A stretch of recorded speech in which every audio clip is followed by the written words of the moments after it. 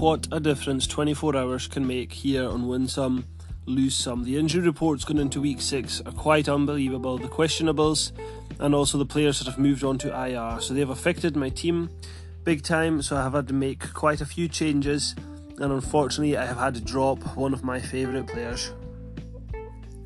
That's right, Chris Carson has been placed on injured reserve. That means that I will have to keep Alex Collins for this weekend, and I will play him against the Pittsburgh Steelers at running back. Unfortunately, Jerry Jeudy is still on IR, which means that Chris Carson is going to take up a bench spot. But I think what I need to do is get Jeudy off IR next week, whether he officially comes off it or not, and put Chris Carson in that spot to stash him there, because Jeudy will be back obviously sooner than Carson will, and then it'll be time for Alex Collins possibly to go, even although he'll be starting the next couple of weeks. I will have Eli Mitchell back at running back, and I also have AJ Dillon.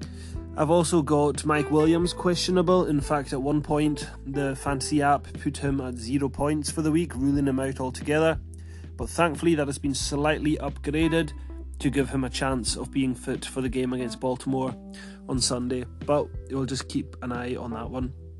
Amon-Ra St. Brown is in my flex spot at the moment. Actually weirdly excited about watching him play this weekend. I will have to move him up in place of Mike Williams if Mike Williams is ruled out, and then I will have to play AJ Dillon in the flex spot. But the biggest news really is Younghoe Koo has been booted right off the roster for Evan McPherson of the Bengals. I really like McPherson. I like what he's been doing. It was unfortunate to see him celebrating his winning field goal that never was last weekend. He's against the Detroit Lions, so it could be a one-hit wonder in my team this week.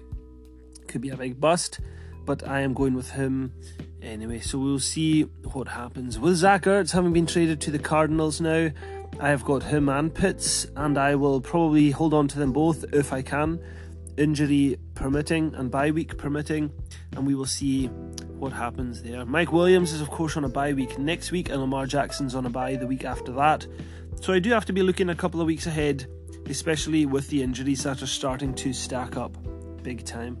However, going in tomorrow, I've got Lamar Jackson at quarterback against the Chargers. I've got Alex Collins, who's playing in the late game against the Steelers. Got Khalil Herbert against the Packers at running back.